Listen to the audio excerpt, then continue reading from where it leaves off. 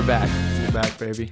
It is All-Star Weekend right now. I mean, we're recording this on Sunday at 3:16 Central, but last night was pretty fun. We got to see, the last 2 days were pretty fun, I guess. You got to see Josh Giddey in the Rising Stars game play out there with some different guys. He had like 3 Jalen's on his team, Cole Anthony and some other guys. Do you have any big takeaways from that? Yeah, Giddey looked like the best rook out there. Absolutely. Even though it was like a Squid Games type thing, he still looked really good. It was really cool that they gave him another team with zero spacing, just like the Thunder.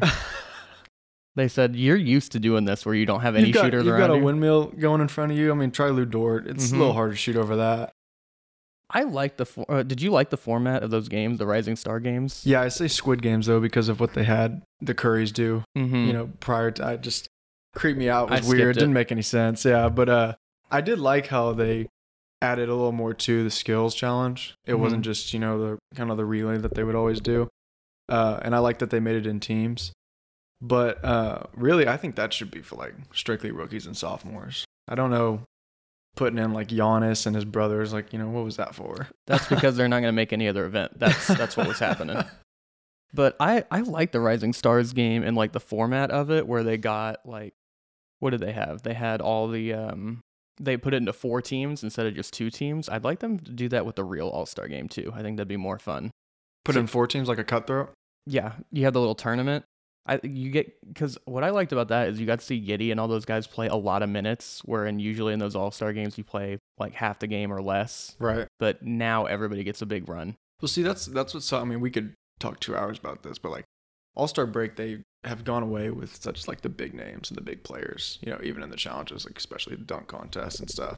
So, and I think that's just because of where the time in the season and risking injury for teams that need those players for playoffs, I want to give a shout out to the NBA for making a skills competition just built for Josh Giddey, where like, hey, just pass it through this tire here. What he's amazing at too, yeah. like he's only good at best part of his game. Yeah, they're like, just do this. But he looked really good in shooting part of it. I mean, he hit the shots quicker than both other rooks and maybe all the teams except Garland. Garland is it. Him and Evan Mobley made me sad. Watching Evan Mobley and Giddey for that like 1 10-minute stretch. Well, and with Garland, people were worried because coming out of college, he played like 12 games maybe. Tore his ACL like immediately. Was it his ACL or was it his meniscus? I know it was something in his knee, but like still the fact that what he was been able to do to come in the NBA after, a really short college career, it's impressive. Yeah, it was fun. Very underrated guard. I mean, we'll get Josh Giddey in the dunk contest next year. Yeah, he can do all of them. He can just do it all. He's proven it. We've seen only 2-hand dunks from him. And we're seeing the LeBron James, Sam Presti praise, and we've already seen the Giddey praise. The propaganda. So you can pretty much already tell what's going to happen there. Confirmed LeBron is trying to get his son to Oklahoma City so he can play here. That's just obvious 8D chess going on right now. Yeah, Presti's really grinning with 4 first-round picks in 2023. Yeah, you hear LeBron said, I'm going to play wherever my son goes. What if his son's like in Istanbul or something? He's playing over overseas? There. Yeah. I mean, he'd follow him and imagine LeBron going to, a country overseas and playing in their league. Like, he's going to bring the numbers. He's going to bring the numbers. It's probably the most rated and highly rated televised game, every game he plays. I would love nothing more than for the Kings to draft his son just so it's like, LeBron, you have to be a Sacramento King. Right. Yeah, that'd be... Kings are... Yeah. But back to the Thunder stuff, Josh Giddey is one of the more unique players in the NBA already. I mean, we talked about that graphic Haley and I did where all his weaknesses were basketball out of the draft. You remember that meme? Wait, say that again? It was a meme out there. They said like it was Josh Giddey's weaknesses as a basketball player. And it was like shooting, athleticism, ball handling, defense. And the meme is like somebody replied under it, so his weakness is playing basketball. But now those are all strengths, obviously. Yeah, I was about to say. But Josh Giddey is one of the more unique players in the league. I mean, not many guys are throwing passes like this, especially at 6'9". He's breaking all these records with the triple-doubles. He's getting conversations with guys like Magic Johnson, Wilt Chamberlain, LeBron James. So I want to know who, I guess there's no easy fit, but who does Josh Giddey remind you of? I'd say... with not as good of a jumper yet, I'd say he's a taller, lengthier Ricky Rubio. Now, I think that's on the low end, maybe. But a way better one, especially for his age and what he's able to do. But if you want to take like what his game looks like, that's kind of who I would. I mean, because Rubio, he he can't control a game like Josh Giddey can. He can't. He's Josh Giddey's made passes that I don't see Ricky Rubio make all the time, especially at the age he's at. But Rubio had a better jumper, so once Giddey gets that, I'd take Giddey 10 times out of 10. Even still would now, but I think the way his game looks, it's like a Rubio. I had Ricky Rubio as one of my comps also. I had a couple other guys. We have Chris Paul was one. Somebody called him Chris Tall. I like that one. Obviously, the shooting's not there like Chris Paul or the handle, but you can handle, the flashiness isn't. The decision making and just the weird passes and just knowing the game and the angles, I think you can say is similar. One that I said for a while, even to preseason, is LaMelo Ball. I think that is pretty similar. LaMelo has more of a scoring punch, but just being a plus-size playmaker who makes some full-court passes and just different passes that guys normally wouldn't see. I think LaMelo's pretty close in that. Right. Both of them are really young, but I don't. Giddey in my eyes he's just not as flashy as some of those guys, and he doesn't need to be. He just makes the passes, and it's like, wow, yeah, that's the pass you want to make, and wow, that was a great pass. It's very efficient. It's very solid. Well, here's what you want to see from your guy. He's not this guy as a defender, but you've got Jason Kidd is another one who I think is pretty similar. Jason Kidd was only 6'4". Giddey's obviously 6'9". He's got more height. Better jumper though. Later in his career. Right. Earlier in his career, Jason Kidd couldn't shoot. There's a reason why his nickname was Asen Kidd. There was no J in his game. Still had a lot of triple doubles too for his size. Yeah. But if Giddey can be 6'9" Jason Kidd, who was a former MVP, NBA champion, top 75 player, I will take it. I'll take that instantly. I don't think he'll have the 9 times all defensive, but right. I think the sky's the limit for Giddey. It's really going to come down to, as we've talked about a lot, just his shot and what it looks like off the dribble, because not just stationary shooting. If he can just shoot 35% from 3 off just stationary threes, he'll be an all-star. I was about to say, that's like 6 or 7% better than Russ's shot in his entire career from like 3-point. And, even his mid-range now, it's like he's having an off year, but it's still like 40%. I just, for Giddey, when you come off those pick and rolls, his first go-to is to drive and then make the pass. He wants to force the guy to commit, draw the double, or draw the next man to help, pass it to the open man, or kick it out. But if he's able to make a threat where the player has to come up higher because he can pull up from the mid-range or even hit it 3 here and there, he's going to be he's going to be very, very dangerous, like in however way you try to guard him. Now, on one-on-one, that's another thing I'd like to see is him maybe get not a little quicker, but a little craftier with the one-on-ones. Well, use your size. I mean, another one that's kind of a weird comp, but just in terms of passing and athleticism, Jokic has got to be like in there, or somebody you at least think of or consider.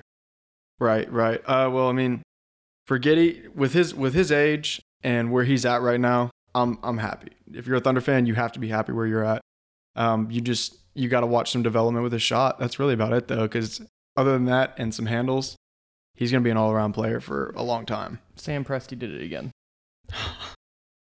But anyways, speaking of Giddey, you got to also bring in Shai in this conversation. I mean, they're kind of attached to the hip. They are the 2 cornerstones of this franchise. But I wanted to know, because obviously this team is tanking, so they're not trying to maximize these guys. But say in a couple years, whenever they do really go all in, they're trying to win. How do you think is the best way for these 2 guys, I guess, to mesh together or play together? Maybe you have a certain style or guys you want around them? I mean, with Shai and Giddey, let's toss in Dort too. Okay. I mean, are we getting rid of Dort? We're not. No, I'm just saying those are the top 2. Right. Well, I mean, you're going to want a guy like him in because he's become more of a better two-way player. You need that, especially just for his defense. Thunder have always had a guy that they can go to for a, lockdown defender. But for the other 2 pieces, I'd say around that, you need a versatile center, like we've talked about, like a Miles Turner, freaking an Evan Mobley. Which after watching him in these All-Star games, I just would have killed for him. I think I told you that last time. But a versatile center who can play inside and out. And then really in the other position, I think you either want like another 2-way player who's more of a shooter on the offensive side, but or you could just get a pure shooter. I think around those guys, because with Giddey and Shai, if you have a good, solid, versatile center that can work the pick and roll with them very well, it's going to be a really good offense. All you got to do is just move, and they're going to find you. Or they're going to score. And then the thing with Giddey and Shai, you can put a shooter out there who doesn't have to be an elite defender because those guys have so much size, and they're not going to get played off the floor defensively just because they're smart enough and they move decently enough. I mean, Giddey's going to get torched by some guys. Shai's too small to guard. Some guys just like muscle mass wise. Right. But I don't think you're going to be in a situation like... So is Poku. Yeah. You're not going to be in a situation like with Lou Williams or Trey or Kemba Walker and some of those smaller guys who can kind of get targeted by those switches. I think these guys are a little bit too big for that. But they're lengthy. Yeah. That can work in the NBA nowadays. You have the Cavs with, I think, up until injuries, it was 3 7-foot starters. Mm-hmm. You can do that now. It can work to your advantage. It's just you're going to catch some teams like the Warriors, where if you don't fly around the 3-point line with all their shooters around, you might get torched if they're on fire. Well, and defense is just 90% like effort. In the NBA, yeah. Yeah, especially with that. If you have that kind of size, all you got to do is just make the effort to make the step in the right direction. You're going to be all right, but it's easier said than done. I like what you mentioned about having a versatile center. Some of the guys who I also had as like semi-gettable, quote unquote, like Jaren Jackson, that type of caliber guy, Miles Turner, DeAndre Ayton would be really good. Ayton would be great. Somebody who can anchor your defense and stretch the floor enough. Because, if you have shooting and spacing around Giddey and Shai, I don't know really how you guard those guys. That's what like the versatile center would create on the inside and out is not just the spacing, but if you ran on essentially like a motion, but every time you're running it, it's going to touch Shai or Giddey's hands at least once, and you have a pick and roll coming with it. Make the defense continuously move, and then that fourth guy that you got can just float around the 3-point line for a 3-pointer if you need a safe outlet. Speaking of DeAndre Ayton, he's up for an extension this year, and it feels like they're going to be in a crunch like salary-wise pretty soon because they've signed Booker, they've signed Bridges, they've signed Chris Paul. Yeah. So I wonder if Cam Johnson is somebody who's gettable for the Thunder because he'd be he's only 23, 24, which is not ideal, but he plays NBA caliber defense, and he's an elite shooter already who can start for your team immediately and average 15 points or so. Well, and Ty Jerome's supposed to be the guy that's doing that for us, and he's not doing it because he goes in the game sometimes and he thinks he's one of the point guards, and it's just, this isn't Virginia, dude. We'll get to Ty Jerome later. But I think Cam Johnson would be a nice fit. I like the idea of, shooting in general, but having some guys who can move off screens and be a little bit more mobile, like a Duncan Robinson type, I think would help with Giddey and Shai because of the movement that they create and the gravity that they have. Yeah, like I said, if when you got those two guys on the floor at the same time, and you got a versatile center that's doing pick and rolls, pick and pops with them, and you get the spacing correctly, and you just continuously move, kind of like the Warriors do, you will see more points scored out of this Thunder team, and they will be a lot prettier than some games we've watched. Look how good Shai looked last year with Moses Brown catching lobs. Yeah, I know. And there were some games you were like, whoa, Moses. Like, I think he had, a 20 rebound game. He just, he had some flashes, but it's like, is that because of him or is that because of what your point guards get him set up for? And imagine, that just makes me think, just imagine how good Shai can be or Giddey if they actually had a real productive NBA level center and not somebody who's on the G League scrap. No offense to Moses Brown, but he's not he's no Joel Embiid or Nikola Jokic or anything like that. Yeah, if we had an Embiid or a Jokic, we'd be having a whole different conversation right now about the Thunder. Well, whose offense do you like in terms of like maybe able to replicate with the Thunder? Because I think of like the Bulls and what they're doing, where we talked about this before. They have multiple playmakers, exactly like the Bulls. Yeah, that's a great comparison. Having Giddey as your prime playmaker and just having all these guys like Zach LaVine or Shai in that role as moving off the ball. I even thought about the Suns a little bit of Chris Paul and Giddey in that same role, and Devin Booker can be your secondary playmaker. With those two, you have DeMar DeRozan and Devin Booker. Mm-hmm. And those two guys, when they get the ball, there's a great chance that they're gonna score. Well, with Giddey or with Shai, it's like that, but he has no help like those two teams do. Mm-hmm. But as far as a duo, I love that. I love that comparison. I'm just thinking later on. I hope we see this at some point because I think it could be really dangerous. You see it a lot of times with the Warriors where, you have Draymond setting screens and he gets it on the short roll. I'd love to see a two-man game between Giddey and Shai to build some chemistry because Giddey's big enough and muscular enough to set some of those screens, and then he's obviously a generational passer, so he could catch it on the short roll and just drop dimes to guys. Yeah. You could have a center there in the dunker spot too. Yep. I think that'd be really, really interesting. Another one that I thought of, I mentioned this to you before, but like the old Rockets offense with CP3 and Harden, where you have a top 10 level ball handler just on the floor at all times to run your offense, so there's no Ty Jerome 5 minutes. Exactly. That should just never happen. Well, once you're done tanking, that should never happen. Yeah. So, anything else you'd like to see from that combo or guys you'd like to put around them? I mean, I think that like Mikal Bridges is the ideal guy who you'd want on the wing next to them, but I think they're missing one more prime scorer. Well, see, you say score, but are you talking about like a playmaker scorer? Or are you talking about like a guy who's going to hit shots? I think they need somebody who just scores points because I think that Giddey can make up for a lot of things if a guy just doesn't pass enough. I think a great shooter is going to score a lot of points on this kind of team. If like you and I are saying, Shai and Giddey find some chemistry with each other, they get another versatile 4 or 5 man who can do it inside and out, and maybe even a little bit more of a two-way. You're going to open up spacing for that fourth guy to kind of do whatever he wants. But if you bring another playmaker, then, you got 3 guys. We're kind of doing what we did back in 2011, 2012. We had 3 playmakers on the court. Who's going to do it, I wouldn't mind that, but if you ask me, I'd prefer a shooter that can float around the rim, get a kick out when Giddey or Shai are driving and they bring the double team or they bring the help because they're going to do it probably 9 times out of 10. But when you say like playmaking score, like who would you like out of that? Because an actual score or a playmaker score?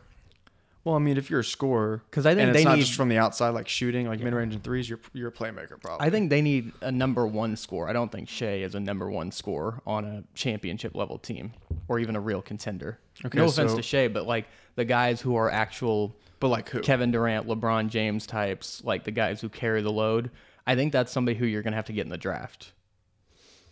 Like a Jabari Smith Jr. Maybe that, maybe Apollo Banchero. You're more the college basketball guy than I am, but I see those guys, and that feels like, if you're just like, hey, Jabari, don't worry about passing ever.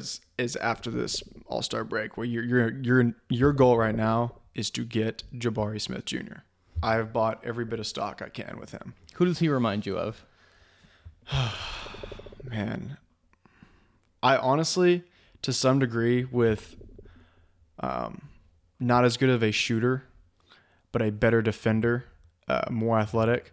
He's like a Devin Booker. At like 6'10". Yeah, literally like 6'10". I mean, he can do like their loss to I'll make this short, but pretty much their loss to Florida. He had like a 30-point game, and they come down at the end, and I think they're down by 5 or 6, and he pulls up from 3, and he's 6'10". And the guy fouls him, and they do a slow-mo about his just pull-up.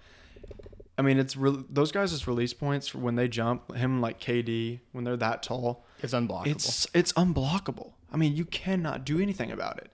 And the play, either right before or right after that, he goes down and pins the Florida, I think it was the center, wide open because they were pressing, pretty much do a Hail Mary down the court. And he runs from like half court all the way down and chase him. And I mean, beats it. It's just like he just has those flashes of crazy athleticism.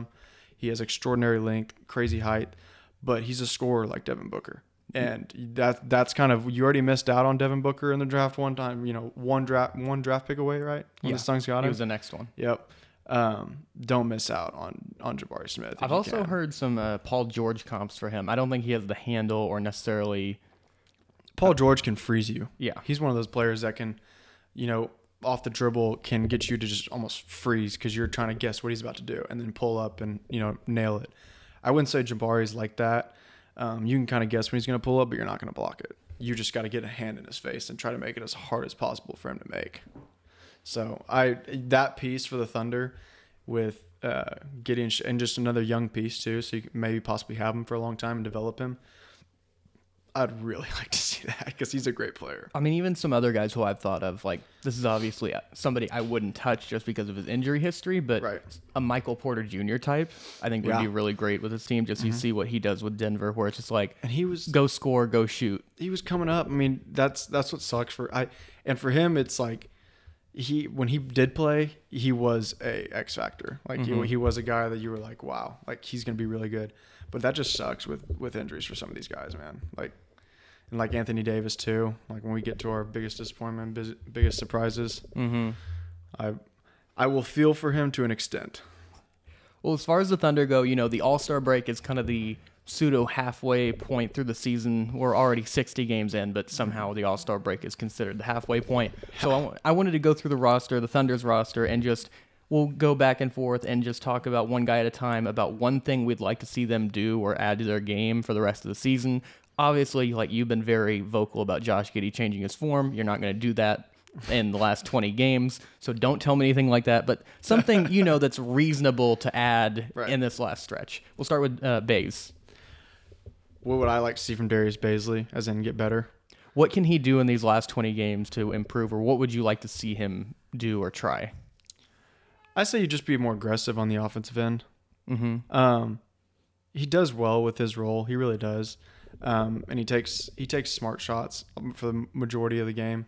But I would like to see him use that length, that size, that athleticism, and put it to work on the offensive end. You got 20 games left. We're going to try and tank anyways. And I honestly, for a lot of the guys that we're going to try and keep for longevity, I'd probably like to see them, not play the entire game, because I also do want to tank, but you also don't want to risk any injury going into next season, because depending on what happens in the draft, we may not have to keep tanking.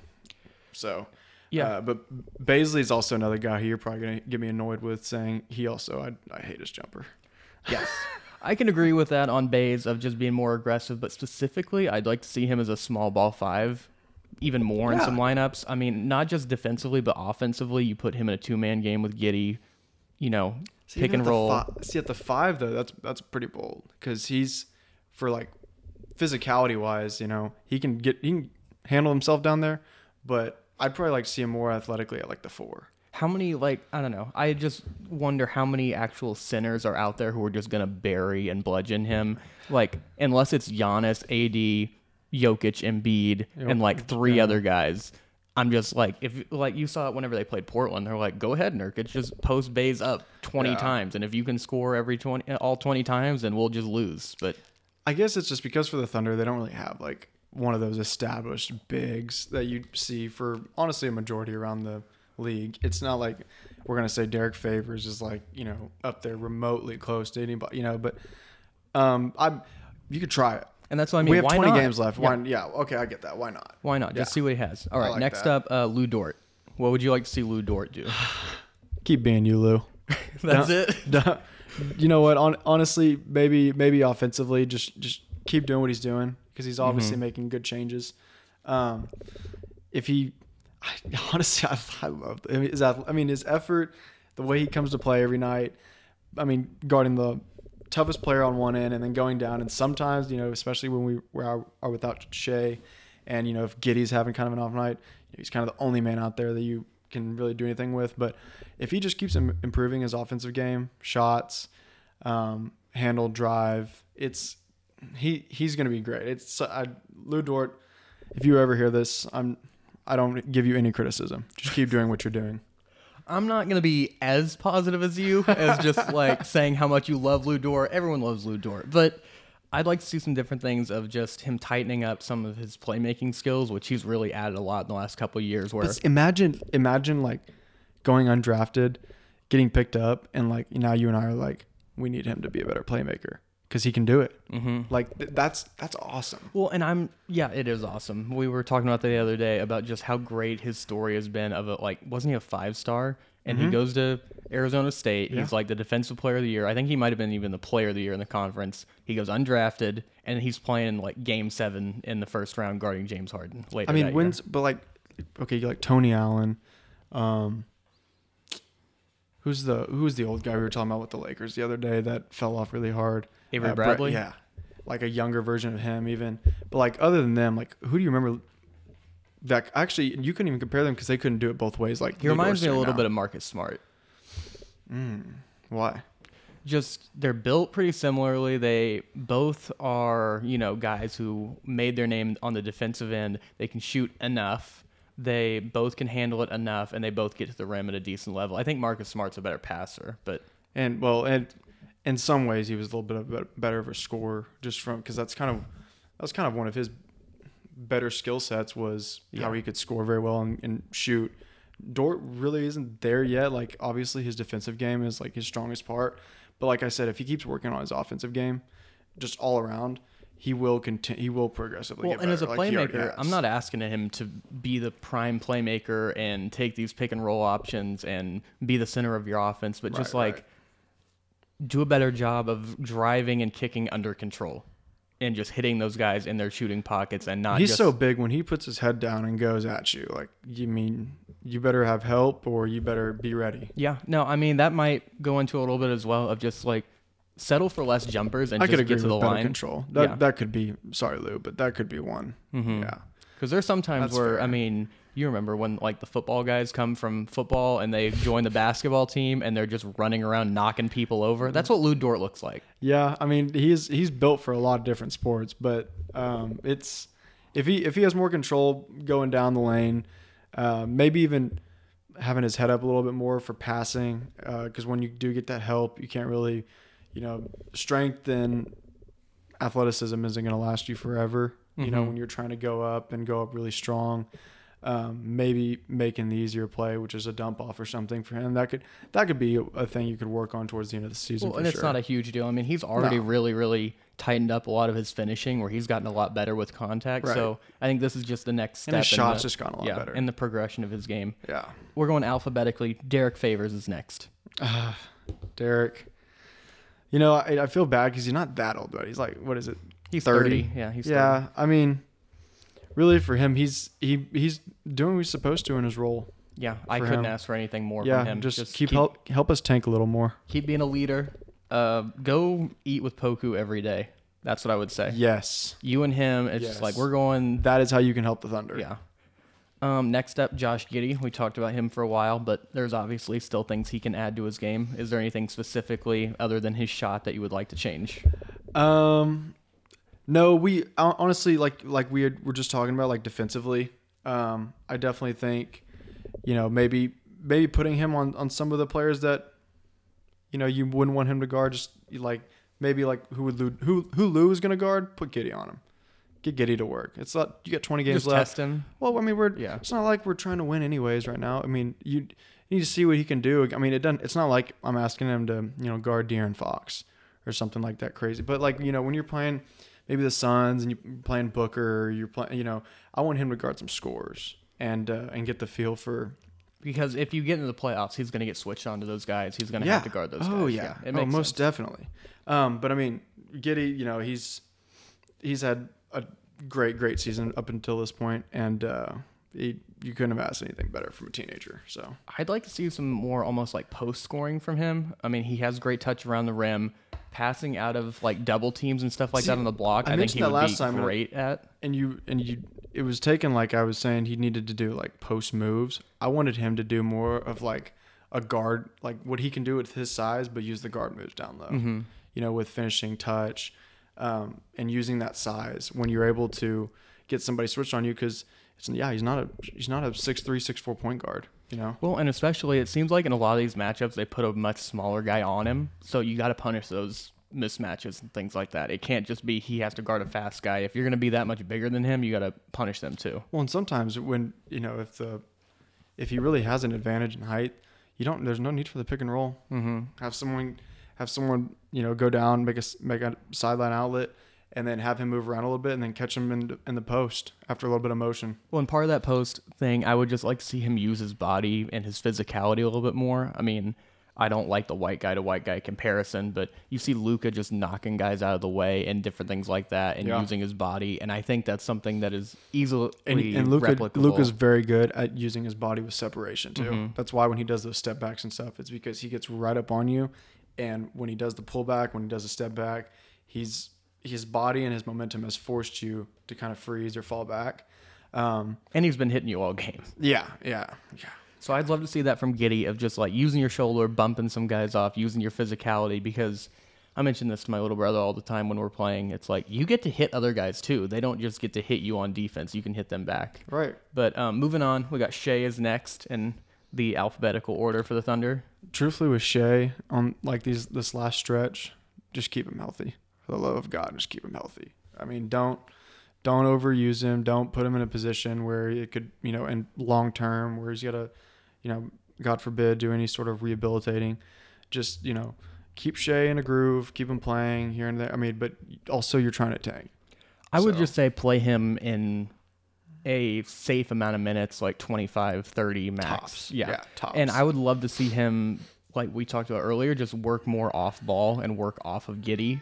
Because, I mean, they've already tried the thing where Giddey plays off ball away from Shai, and that's just not great. So why not maximize Giddey? And Shai's already such a great scorer, and he's played with guys like Chris Paul, and he played on that Clippers team. He's played with some really great playmakers, so why not just try this out? Because I think this is the best way to maximize their duo, as we talked about earlier. Yeah, I mean, if you can just get Shai in when he's healthy, and 25, 30 minutes tops, and then get him with some chemistry with Giddey, I think that's good enough for this season. Next up, Ty Jerome. Stop shooting. Yeah. Or just start making them, Or only shoot and don't dribble. That'd be great. If you could just run off screens. Be a catch and shooter, please. Yeah. I think that's all we have for him. Yeah. Vic Krejci, do you have any overarching thoughts on Vic Krejci here? For what has he played, 8 minutes this season? Something like that. Yeah. That might be generous. Honestly, I can't even tell. When he came in, what was it, against the Sixers? I think we literally played everybody against them in Philadelphia. When he came in, I seriously, even as big of a Thunder fan as I am, I go, who the hell is that?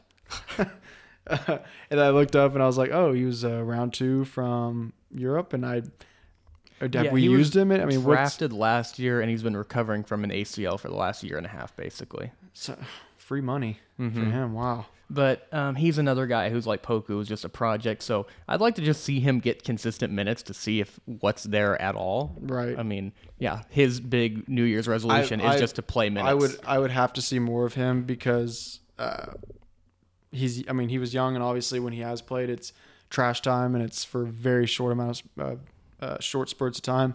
Not as short as Lindy's, but my boy's getting it done out there when he does go. So his first NBA points last week. Do you want to just talk about him now? Yeah, I'll talk about Lindy for sure. What would you like to see from him other than just playing more minutes? Well, my guy Lindy is he's solid on the offensive end, and obviously his shooting is incredible right now, especially from the 3-point line. He's a great mid-range shooter, always was.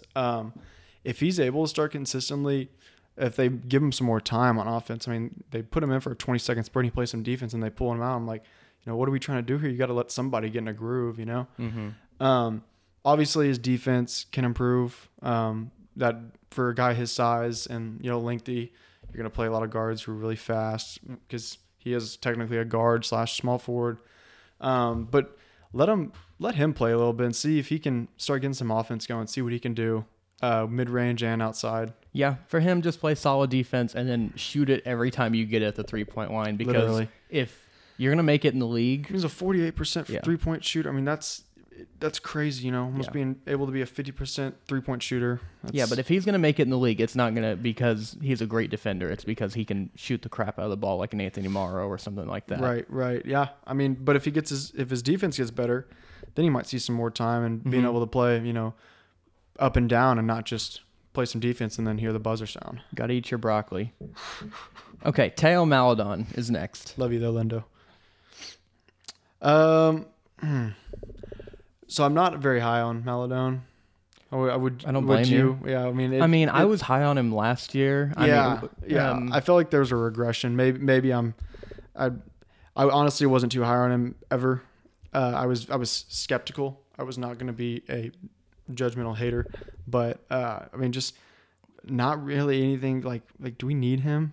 I thought that he could turn into like a George Hill type of a guy who's like your secondary playmaker who can play pretty good defense and knock down some threes. Right. I think more than anything for him, he's just gotten in the time crunch and gotten pushed out by Trey Mann. I was about to say, Trey Mann's smaller, about the same age. And he's done way more, and not consistently, but even still, he has a lot higher ceiling, a lot higher. So when you have him and Maledon next to each other, it's one's gonna stay, and it's Trey. But for the sake of discussion, what would you like to see Maledon do? I think fit in that role. Right now, while we're tanking, we don't have Shai. I'd say when you do come in, try to control the game more since you're a point guard. Yeah, let him be the backup point guard. Let him have all of the Ty Jerome possessions. Please. Yeah, that would be great. Let him do what Ty Jerome's trying to do. That would be phenomenal. Okay, next up, we mentioned him a little bit. a second ago. Trey Man, just consistency. Switching up. I mean, his offensive game his step back game is nasty. I mean, because he can go pretty quick and then stop on the dime and have you go flying by and then hit the jumper. But it's a lot of 3-pointers, some mid range. Get to the bucket a little more. I think seeing some more drives and see if he can be a little bit more of a playmaker when he gets down the paint, and even maybe a floater game for a guy his size. I mean, he's 6'3". Yes. I'd love to see him get to the line more. You saw it against the Knicks about just how much that helps. I mean, those are free throws, free points. Yeah, you got to get in the lane. That's right. Trey Man, though, you mentioned the playmaking thing, and then also consistency too.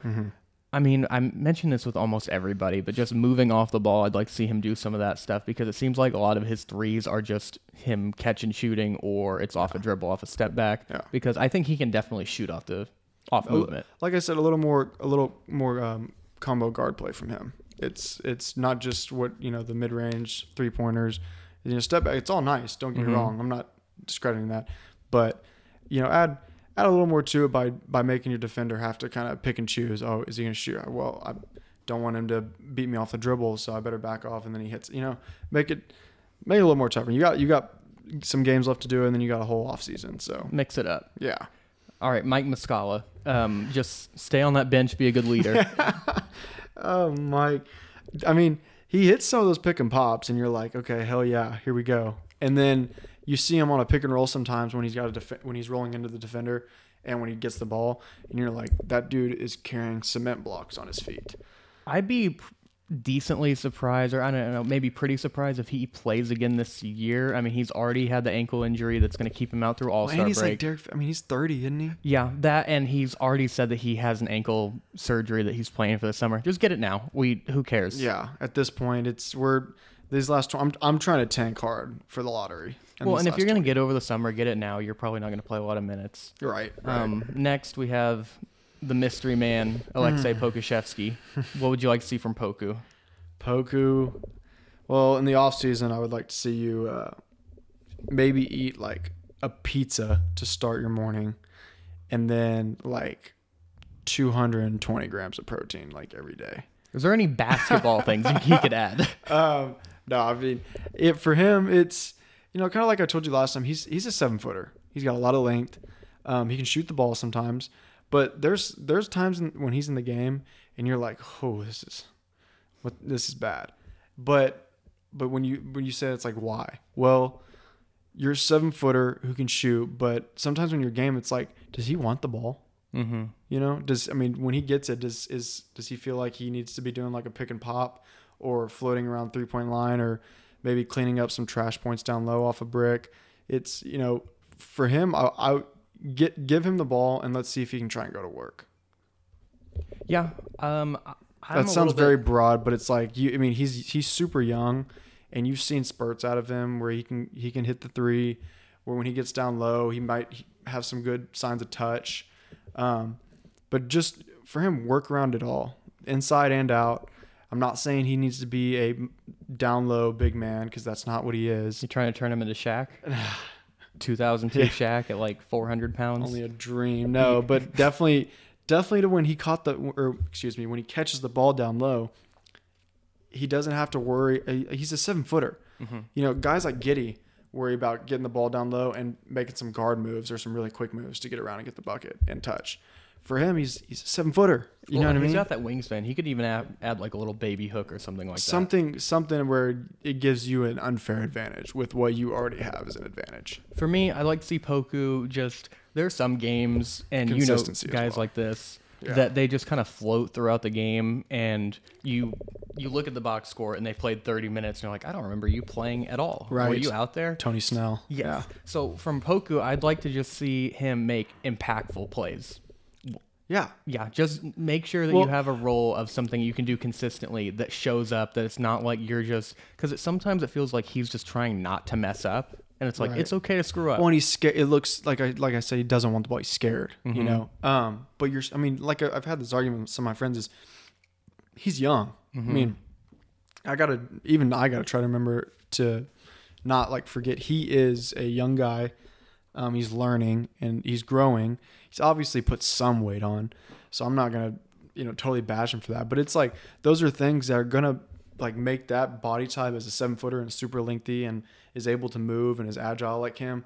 It gives you help on your already advantage. Like it's everything that from down low to the outside to being able to shoot the three at that height.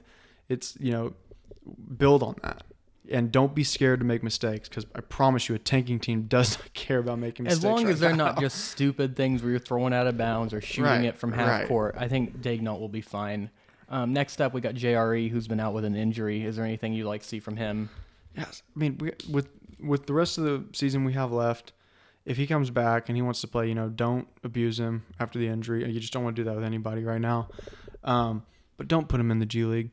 Give him the NBA minutes. Quick doing this back and forth, because I was kind of messing with him, but he goes to the G League and dropped 35, something like that. Yeah, I mean he doesn't need that. He needs NBA time against contending teams with the rest of the season. But definitely do not abuse the injuries post. Yeah, just keep doing what you're doing. He's playing a lot of post defense out there, knocking down shots, pick and pop stuff. I think they have been missing him on some of those things. Him and Muscala being out has killed a lot of their pick and pop game that they used to run a lot of. I mean, like we were talking about earlier, it helps spacing a lot when you're able to do that, and making usually the center when it's on a pick and roll, but making the defender guess, if I need to sit back or if I need to play it up high. And JRE, he's just a smart basketball player. He knows where to be and what to do. I mean, we make fun of Poku and those things, but JRE is a basketball player. You can just tell that he's played for a long time. He's the son of another former player.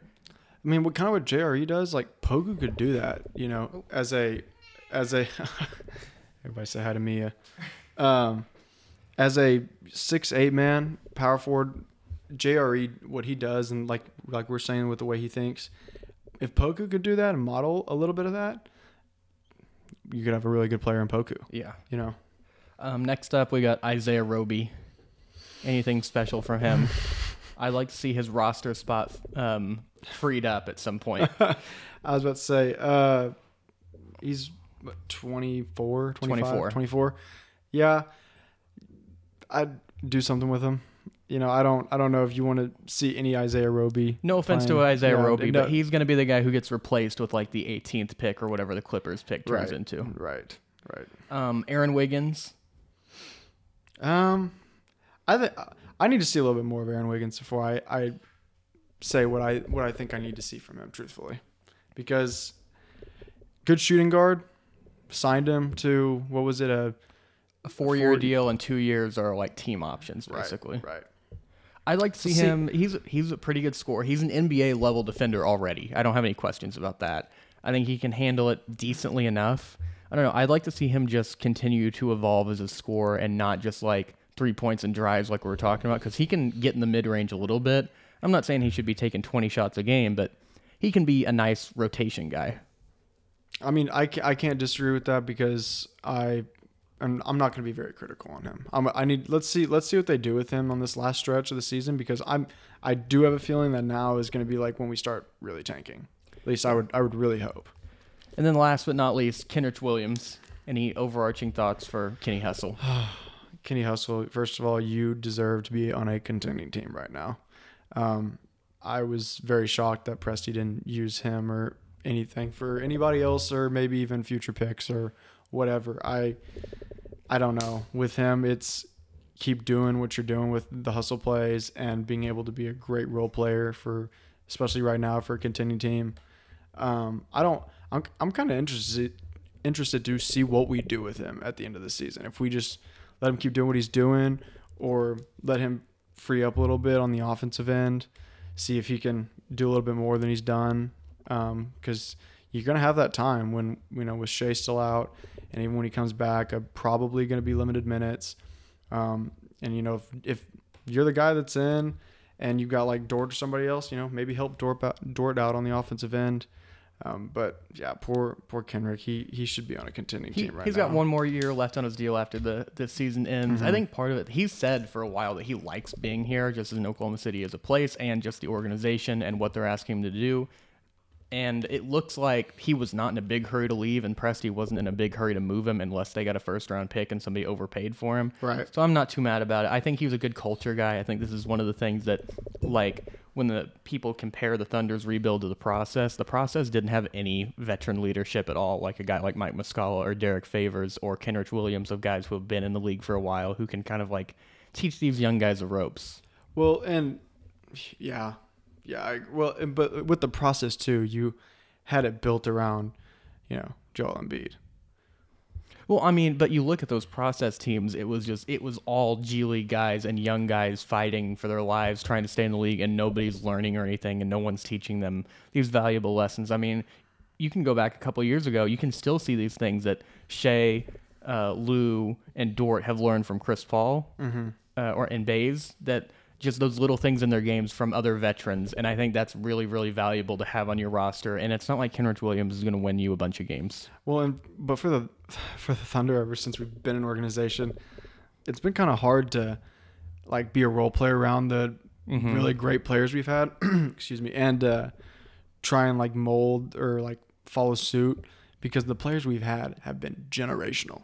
I mean, it's ridiculous. I mean, with Westbrook and Harden and Durant, and now you got Giddey and Shai. It's like, how do you mold that? I mean, what can you give me like part of your basketball IQ or something? It's like.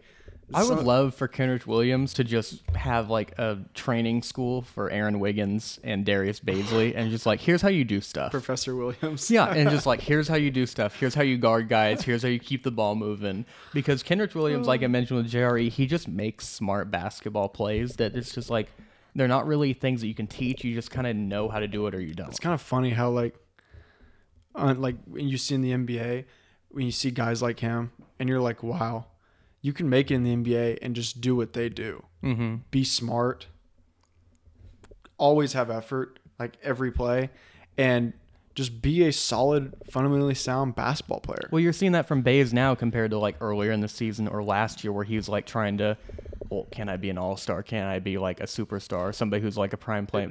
And we know that's not everything to the Thunder's development. Yeah, and we know that's not true. And then now you're saying he's like solidified himself, and he's like, oh, you can kind of understand what type of player he could be in the NBA. It's because he's not trying to do too much, and he's just doing all the small things like Kenrich. Yeah, and you almost forget how valuable and how much, within the NBA today, how valuable that is players that are just very fundamentally sound. That's okay. They don't have to be a flashy playmaker. No, that's what your stars are for. Exactly. Okay, and then you mentioned earlier we got biggest surprise team from this season and biggest disappointment team. Mm-hmm. I will let you go first with your biggest surprise team this year. Biggest surprise team, as in how well they've done? How well they've done. Memphis Grizzlies for me. I think. I mean, that probably is a very mainstream answer, but it's like, they don't have a bunch of, like on the Suns, what the Suns have been able to do. I mean, that's not really surprising anybody. Maybe a little bit because of how well they've been. Like, everybody predicted that they were going to be good, but not it's how good. They've been beaten. Right, yeah. Right. And how consistent they've been. I mean, I think Devin Booker posted the other day on his Twitter. It was like their last, I don't know, freaking 18 to 20 games, and they were all W's. And every leading scorer, I think it was either him or I think there were maybe 2 games out of that entire stretch where Booker wasn't the leading scorer. Yeah. And it's just straight consistency with them. But with the Grizzlies, consistency, but it's also Ja Morant has blown up. No one can stay in front of him, and no one can hang with him in the air. And just a lot of depth. You have guys like Desmond Bane who have really grown. Tyus Jones has been really good for them. Really underrated trade is when they got Steven Adams in exchange for Valanciunas, because just all those post touches that went to Valanciunas just now go to Triple J instead. And Steven Adams is not mad at all about not getting shots, and he's a great role player. Saw him with Russ for all those years, setting screens and just being a defensive anchor. I really like their team. It's nice having one of the scariest men in the NBA on your team. Aquaman. For my biggest surprise team, got to be the Cleveland Cavaliers. Well, Cleveland Cavaliers, I did not think would be this good this year. They're over-under for the preseason. So the Thunder were picked to have 23.5 wins. They're kind of on pace for that. Mm-hmm. The Cavaliers were picked to have 27 wins. They already have 33 wins. Wow. Okay, that I didn't know. I mean, because here's why I don't really like, at least, I don't really know how to not sound like a douchebag saying this, but like with Darius Garland, like I watched his like high school highlights and his mixtapes and stuff, and I was like, this kid's freaking good because he has everything that what people are seeing now. He had a quick jumper. He was lightning fast down the court with the ball. Extremely good combo guard with just basketball moves with the ball handling, playmaking decision, smart shots too. Very good at step in pull ups. He was a really good player. So I was like, okay, and he's going to Vanderbilt, which didn't make sense. And then he gets hurt, and I'm thinking, okay, he might fall off a little bit. But then he starts playing consistently with the Cavs NBA team. I'm like, look how freaking good this guy is. Like, you've seen this for a long time. But when you put the pieces around him, it kind of, I was kind of like, yeah, I mean, this is kind of how they should be. Garland's, he's running the show, and he's been a very underrated guard in the NBA for a while. And then you added Evan Mobley into that, who has proved he's been NBA ready he'd probably need to play that season at USC. Yeah. I didn't think they would be a bottom 5 team in the league. I thought that they might be in like the play-in range, but they're solid like in the 4th seed right now, which I think is really shocking. I wish I should have looked at the over-under and wins for them. I would have hammered that over. My gosh. Okay, how about your biggest disappointment team? So I said it earlier. Obviously, it's another mainstream sounding answer, but I'll give a mainstream and a non-mainstream. But definitely the mainstream one was the LA Lakers, and specifically Anthony Davis. Russell Westbrook gets a lot of slander because his misses on offense and some of his plays have become very... His mistakes are loud. They're loud. That's a great way to put it. Yes, his mistakes are loud, and it's on a team full of superstars, whether they were former superstars or are currently. But when LeBron got AD, I'm like, this is going to be a scary duo. LeBron James and Anthony Davis. And Anthony Davis is 27, 28, should be in his prime. With injuries, with him, I've understood some of it because you don't want to make any of those worse, especially for him right now where he's at in his career. But when he's been able to play and he wasn't hurt, he is Anthony Davis, but he's not the Anthony Davis everyone has been expecting, where he just takes over and literally no one can guard you with the size, the length, his touch. He's a very smart basketball player when he does get the ball. I think they should have been way better, and it should have been more centered around him more than anyone else on the team. I don't think he wants it. And another question it's like, is he wanting to be that player? Because it doesn't seem like it. You're in LA, you're in Hollywood, you're playing for the freaking Lakers. Probably like out of every LA sports team they have, college and pro, the LA Lakers they're number one. Number one. And I mean, what are you doing? I mean, why Dwight Howard and all these other guys they should not be out playing you in certain games. It just shouldn't happen. I'm not going to go back and get to specifics on certain games with him, but it's just like when he's not injured and he was healthy, even still, he was not that much of an X factor like he should be. Yeah.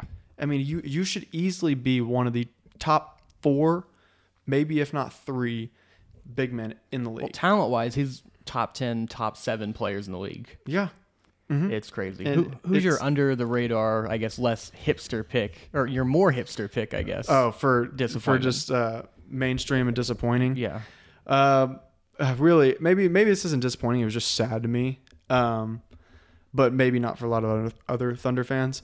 The Trailblazers falling apart, just because of that backcourt with CJ and Dame. Like, it was nice, but they just, the organization could never get the right pieces around those two, so you kind of had to call it.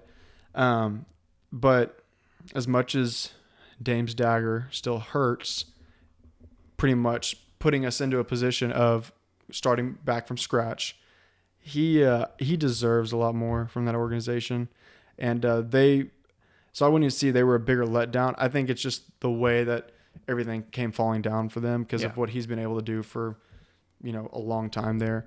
I think for me, like every time I've seen them, but a positive for the Trailblazer fans is I'm hopefully going to pronounce this right. Anthony Simons. Yeah. Wow. He looks really good. Wow. That guy didn't play college ball at all. Went straight from prep academy to the NBA, and every game he is a tough player to guard, and he's a youngin, like very young. Yeah, so I wanted the Thunder to trade for him a couple years ago. Would have been a very unsuccessful. Would have been a very smart trade. For my biggest disappointment team, I've got your Atlanta Hawks. They're the what? What? Do you not see them in the standings right now? What? No, I know it's.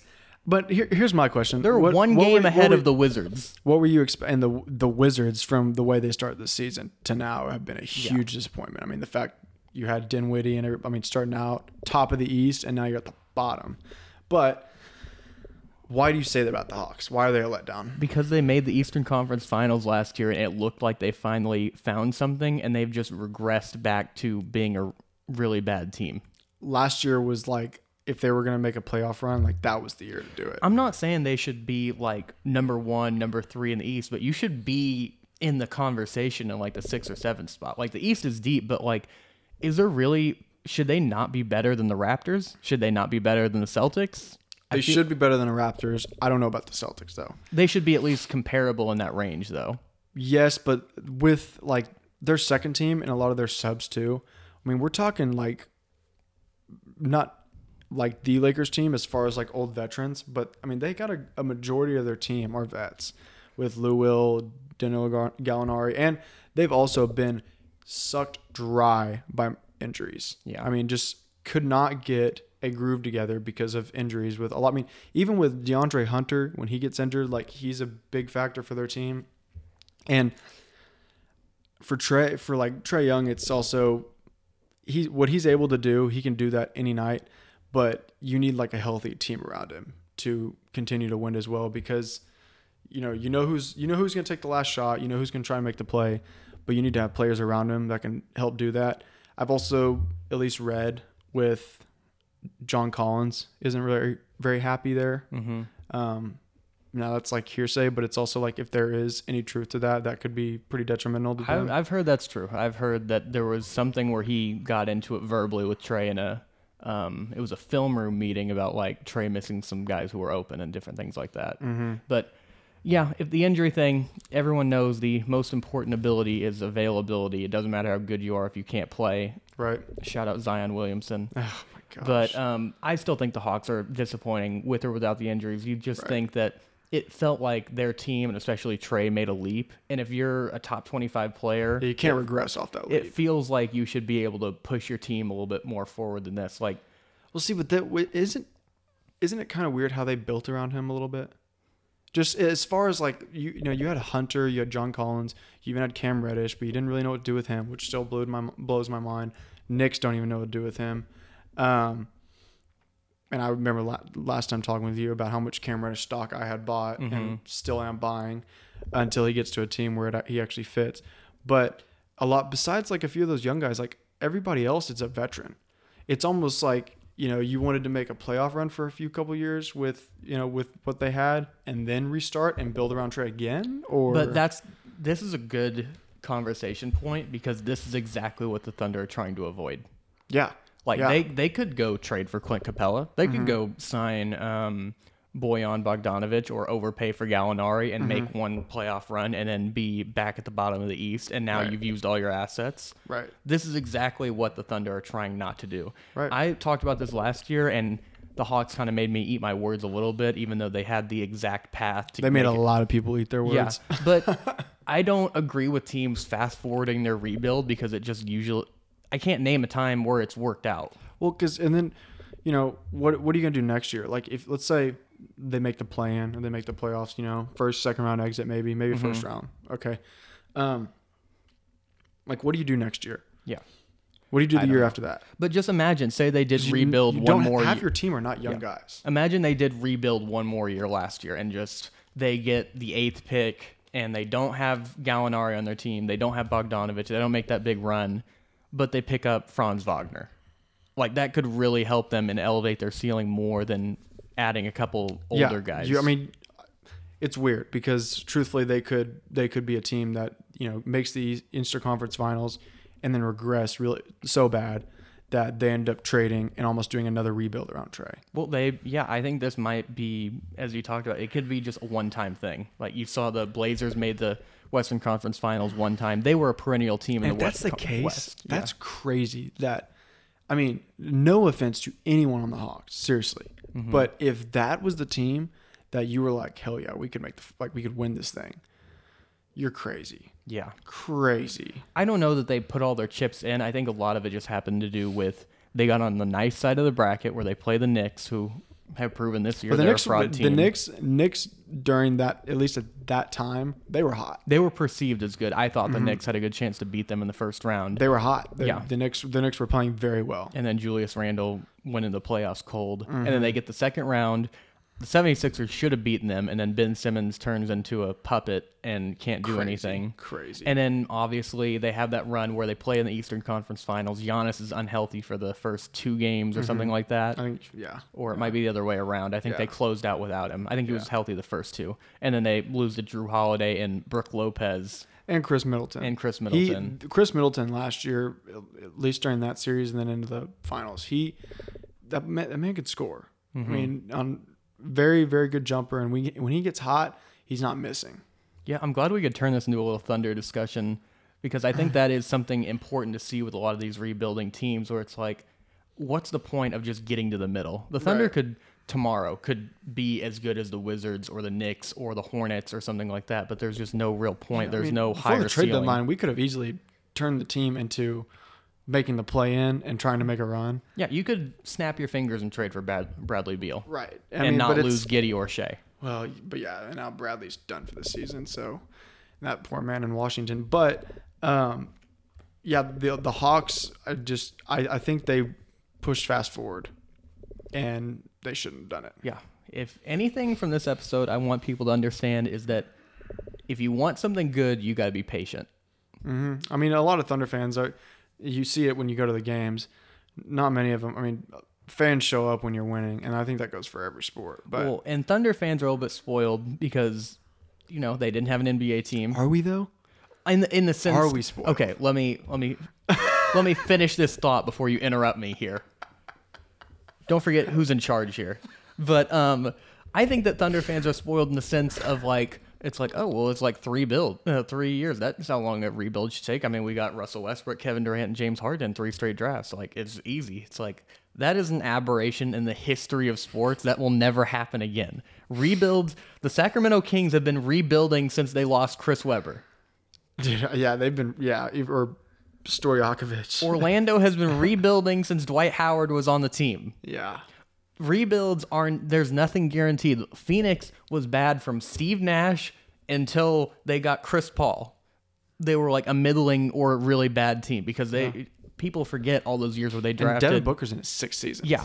Yeah, people forget all that stuff. But I had a couple more things, but we have gone way over time just discussing a bunch of great things like Lindy Waters and Ty Jerome and high school basketball and different things like that. But we'll get into it next week. John, thank you so much for joining me today. Always a pleasure, Mike. Thank you so much for listening. Once again, we are the Thundergrads. Make sure to follow us on all the social media platforms, Instagram, Twitter. I might make a YouTube page. We'll try a bunch of things. Anyway, we will see you